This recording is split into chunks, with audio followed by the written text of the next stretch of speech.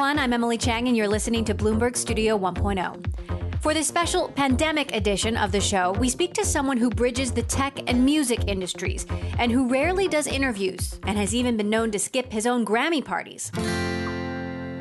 He grew up in Stockholm, Sweden, playing guitar and selling websites built in his school computer lab as a side hustle.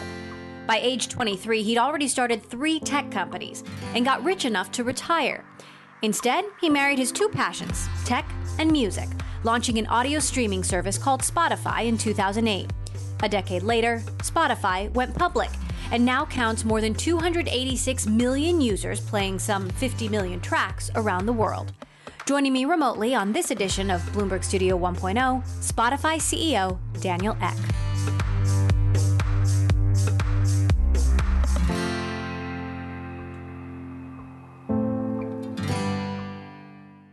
So how is COVID life in Sweden?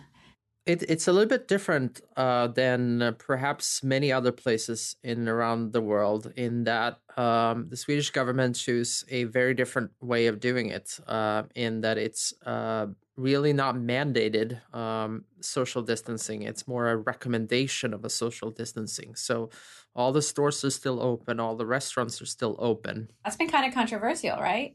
It's been very controversial, and it's been widely reported by everyone from President Trump to world leaders around the world of what are these crazy Swedes doing. And yeah, I mean, it's been widely debated in Sweden too. But so far, at least, we're clearly impacted. But it's a sensitive time, but I feel pretty good about where we are right now. So what is it like running a $26 billion company in the middle of a pandemic? Well, the crazy thing, I think, for us is just how global the business is. So, we're in close to 80 countries around the world. So we're dealing with all these various stages of the pandemic. You have Asia, which is making a near recovery. You had Europe that's right in the epicenter and was in the epicenter since early March. You have the US, which is kind of right now in the middle of the epicenter, and you have LATAM that will probably enter the epicenter shortly. So we're all in different stages of this epidemic. And what's just fascinating for me has been just seeing how the consumption habits have just shifted overnight. I don't think we've ever seen anything like this since the inception of the company, of just how people changed habits, changed what they're listening to, how they're engaging with that content. So it's just been responding to this new reality that we're living in, while at the same time making it culturally appropriate. You now have 286 million users, 130 million paying subscribers in 79 markets. How do you expect listening to shift over the next few months? We've actually been seeing an influx of new users coming to the service, including, which we're very happy about, old users returning to the platform.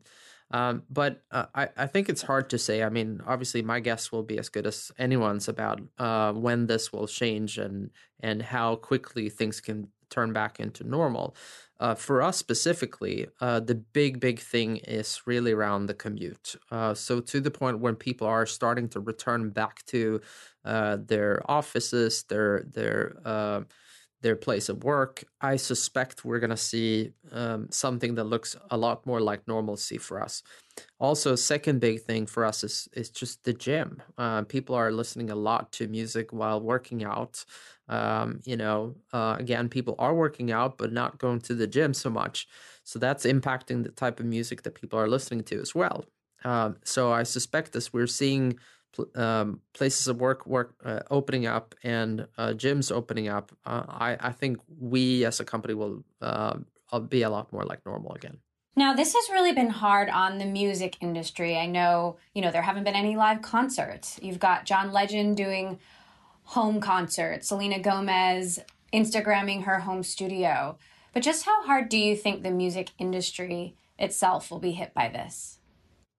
Oh, it's absolutely going to be massive, specifically for artists themselves. So if you look at an average artist today, about 80% of their income comes from touring. So the fact that they can't tour and likely won't be able to tour for much of the summer, which is one of the greatest points for concerts as well, will impact many, many musicians a lot. And not just that, but we're talking about all the roadies and everyone else that makes these concerts happen. So it's a big, big thing, and it's something that we as a company are very focused on, and why we also created the COVID-19 relief fund, where we want to match donations towards the music industry. Even in the midst of this, you're still running a business and you have to, map out various scenarios and look ahead. So every quarter, I know you create internally what's called a bets board, where you list your priorities for the quarter, and these are selected from proposals from your team. So what's on your bets board right now? Well, the number one thing on our bets board is actually something that's stayed the same for a very long time, and that's just our bet from going from a music company to an audio company. We went about a year ago, just to put it in perspective, we were at about 250,000 podcasts, and we just passed over 1 million. Of that, about 60% of all podcasts are now being produced and distributed via Anchor, which is one of our acquisitions last year. So we're really just making progress on making it easier for people to create podcasts, distribute their podcasts, but also improving the consumption experience across the board.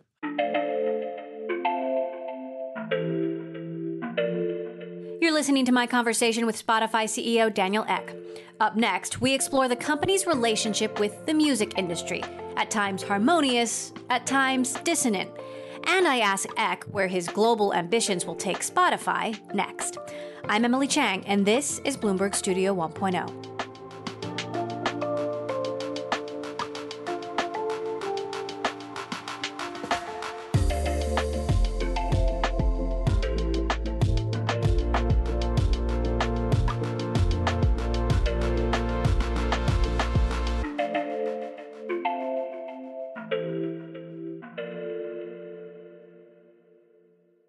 Spotify advertises that it is the largest driver of revenue to the music industry. So you have paid out $16.5 billion to the music industry since launch. But that, of course, is a double-edged sword, because it means 70% of what you bring in is going out the door right away.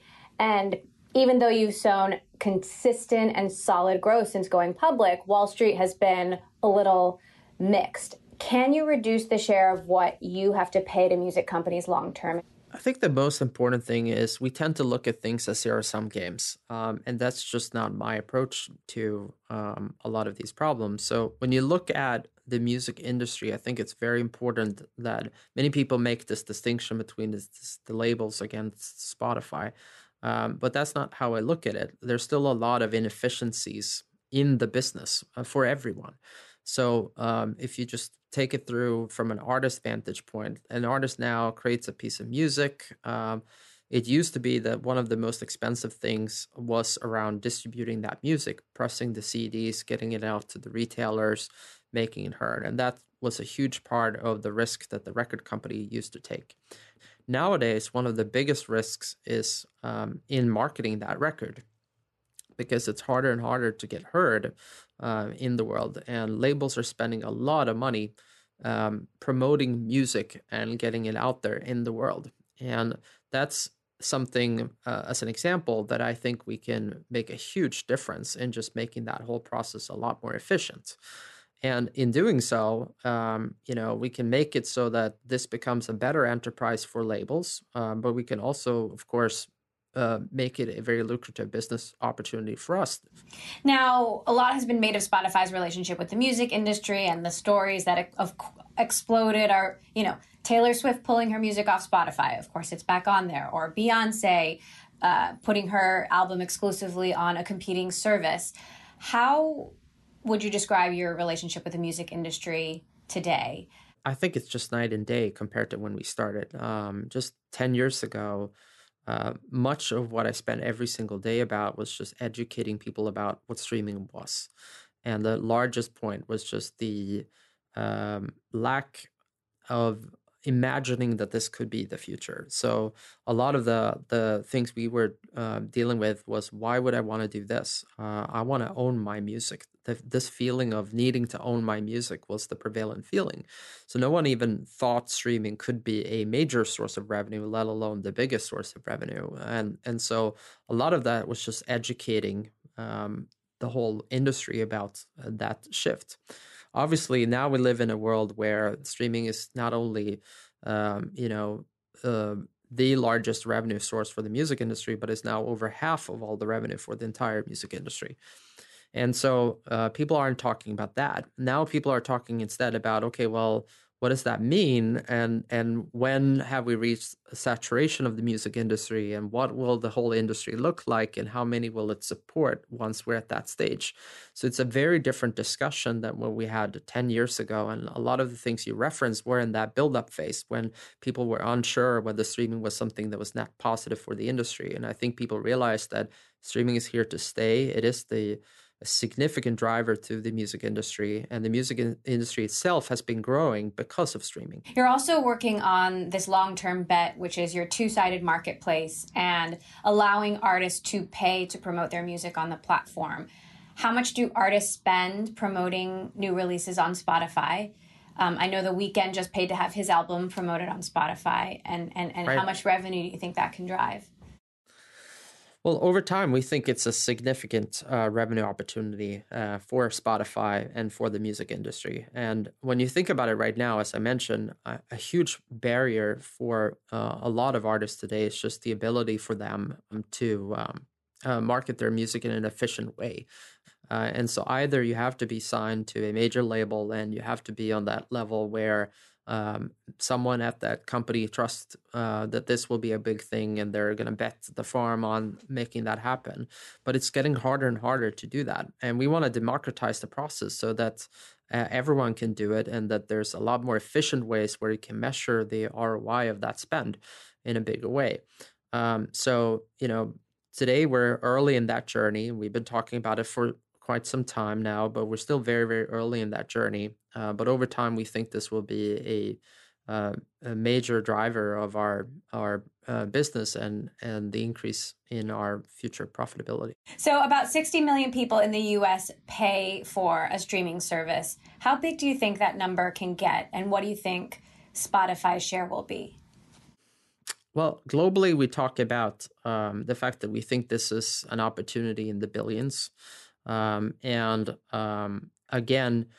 we don't put a ton of emphasis on how people are paying, whether they're paying through being on the ad-funded environment or the subscription-funded. And let me just put a perspective on that. So it's obvious today that the music industry focuses on paid subscription. But when I look at even all of the paid subscriptions combined today, I think IFPI has that number at, call it $12 billion or something equivalent. And then you look at radio. And in the the US radio industry, I believe this is probably 2017 or 2018 numbers, so it's a little bit outdated. But the entire US radio industry on just the ad side was $18 billion. So that's larger than the entire streaming industry is for the music industry. So in the future, I think the right metric to focus on isn't just the number of paid subscribers, but it's how many people do we have in legal in a legal environment where it's being monetized for the music industry. And I think the combination of ad-supported and subscription and probably a la carte models as well. It's those three things that will drive the future of the music industry. The US and Europe still make up close to 70% of Spotify subscribers, but that share is declining as you grow internationally. How do you see the mix shifting, and what's the most important market for you, let's say, in the next year? Well, the fastest growing and of the largest size is LATAM right now for us. So we're very, very excited about all the progress we're making in LATAM. It's super fun to see just how people are engaging with it, how crazy they are, the Brazilians, the Mexicans, and everyone about music in general and Spotify in particular. You're not in Korea yet, which is one of the biggest music markets, and there are a lot of local competitors. I'm sure you can still get a healthy dose of K-pop on Spotify, but when will we see you there? Well, it's one of the markets that we have as a priority market, so hopefully we can launch there soon. As you mentioned, it's one of the biggest music markets in the world, but it's also a very vibrant community. You have BTS, of course, being a worldwide phenomenon now, but we're very excited about the opportunity, and hopefully, once COVID sort of clears up, you'll see us launching there. The cost of Spotify is much lower in other countries like India, like Latin America, and the music companies are concerned about devaluing the cost of music. Do you see an opportunity to increase the cost of Spotify in some of the more mature markets like the United States, like we've seen Netflix do? I think definitely long term, there's that opportunity for us. I think in the near term, though, it's really all about focusing for growth for us. So we talked a little bit about opportunity before, but I can't imagine, this not being a billion user opportunity around the world. And we talked about the US specifically. If you think about all the people who are consuming radio in the US today, it's well north of 80% of the population that are doing that. All of those are moving over online. And that's the opportunity that we're going after. And we still think it's the early days of that. And once you're hitting more of a maturity where it's hard to grow, I think then is where you're looking at price increases. We're just not there yet. Even in what you would call some of the mature markets, we still think that we're still relatively early in that cycle of growth.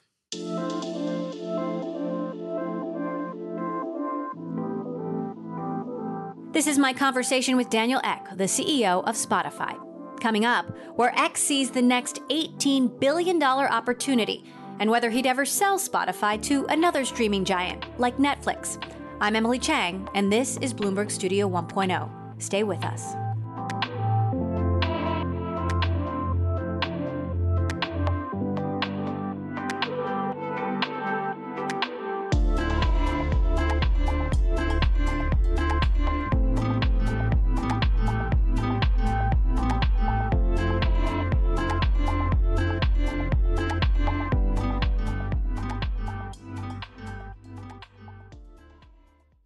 You took on Apple last year, claiming that they're charging way too much to be part of the App Store. They came back and said you want all the benefits of being a free app without being free. What is the status of your situation with Apple? Have they relaxed any rules or fees for Spotify? Well, I think first and foremost, this is an ongoing complaint in the European Union at this point. So I can't talk too much about the specifics on this. But obviously, long term, we do expect Apple to open up, and we're very encouraged about being able to now finally use Siri as a way of just building in voice supports, and also being available to build products for the Apple TV and Apple Watch, something that we haven't been able to do until very recently. So I think it's moving in the right direction, but we still have many, many steps to go before we consider this an open and fair platform. Apple has stopped releasing numbers for Apple Music. Do you think that their growth has slowed, perhaps? I can't really speak to what their numbers are. My guess would be as much as your guess. What we have, though, is, and we've said this publicly before, we're 2 times the size of our nearest competitor, and we're about 3 times the engagement than our nearest competitor, too. And we think those 2 characteristics means we should be growing a lot faster. I wonder if you're surprised that Apple hasn't innovated more in an industry that it dominated for so long. Well, here's just my take. I think, it's we talk a lot about these big tech companies, and we talk a lot about how you could be very good at building these great companies, and they truly are phenomenal companies with amazing businesses. But I think there is something about focus, and this is something that I've said a long time, that we're unique in the way that we're focusing all of our time and attention on this one opportunity.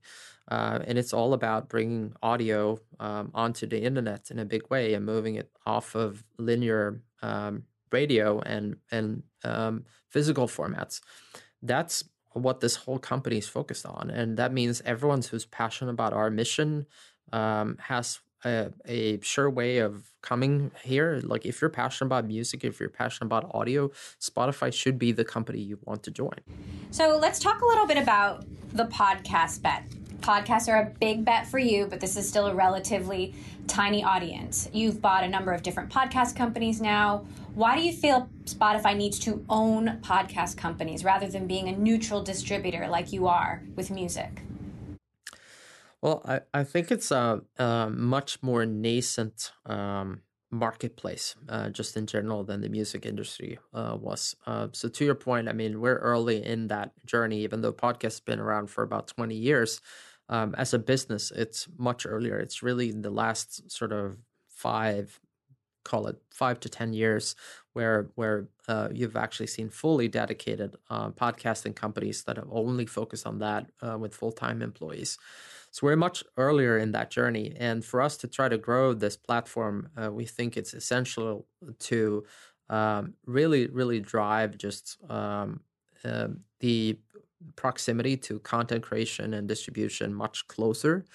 And then I think just from a strategy perspective, although there will be millions of pieces of podcasts around the world, there will be few that probably are these daily rituals. So for us to be able to build and invest in those properties, we just think it's a much better fit by owning them than perhaps having them just as a third-party relationship. There's also video, and original video on the platform hasn't quite taken off. What kind of experimenting are you doing there to try to make something like that work?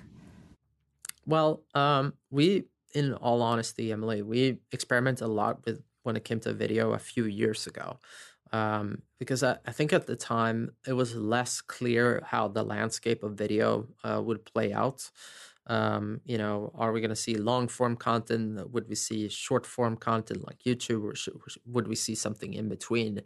And what would that look like? And so we pursued that opportunity, learn a bit. What we really, in the end, ended up with, though, is realizing that our key strategies really around owning background moments, around owning really audio. And so it actually, more so than anything else, informed us about the strategy on doubling down on audio. And I'm very happy with that today when you look at a lot of these other media companies that have to invest billions of dollars in order to even be competitive with the likes of Netflix or YouTube. People love to float the idea of Netflix buying Spotify. Would you ever be interested in selling? Is that just ridiculous? I'm not interested in selling. No. And the reason why is I just feel like we are in this really unique time where, as I mentioned to you, it's probably a once in a generation opportunity that we have in front of us of this enormous consumer shift that are happening when people are choosing whatever they want to listen to whenever they feel like listening to it. They're growing up with new interests. They're fascinating for me is, like, we used to talk about the only thing that will work in media was short form content. But we're finding more and more that people are happy to engage an hour and a half to learn about a subject in depth. We were talking about, we can't have a professor in clinical psychiatry talking about a very complicated subject, but it turns out that people are engaging with that. And that's very exciting to me. And that's very much now the journey that Spotify's on. It's not just about entertaining people. It's about informing and educating them as well. And it's rare to be in a situation like that. And I think that's a huge opportunity, both for me, for the company in itself. And I think ultimately it will reward the shareholders to go after that opportunity too. So we all need some extra music and audio in our lives. What is on, if you could right now create a pandemic playlist for the world, what should be on it? Oh, wow. What should be on it? Well, I will say, just plugging the two big ones, but both Dua Lipa and The Weeknd have had, enormous releases. Both of them are doing amazingly well. And it's not just the hits, by the way. Both records are great. So I would definitely include a few tracks of each on there. A lot has been also on more chill music, so we would have to definitely include some of that. Fleet Foxes is amazing. Should definitely include some of that on it. We have some great new country music coming out that's more of the chill kind. That's doing really well. What else would I do? That's a big question. Well, we can't forget Frozen and Trolls, right? That's true. For the kids, we got to have Frozen and Trolls. See, you could actually be one of our music editors. This is great. I'm actually much less embarrassed about my listening now that you've admitted you listen to Frozen and Trolls. Now, I know all the songs, all the lyrics. It's painful. All right, Daniel Ek, CEO of Spotify, thank you so much for joining us. I really appreciate you taking the time, especially with everything going on in the world. So thank you. Thank you for having me, Emily.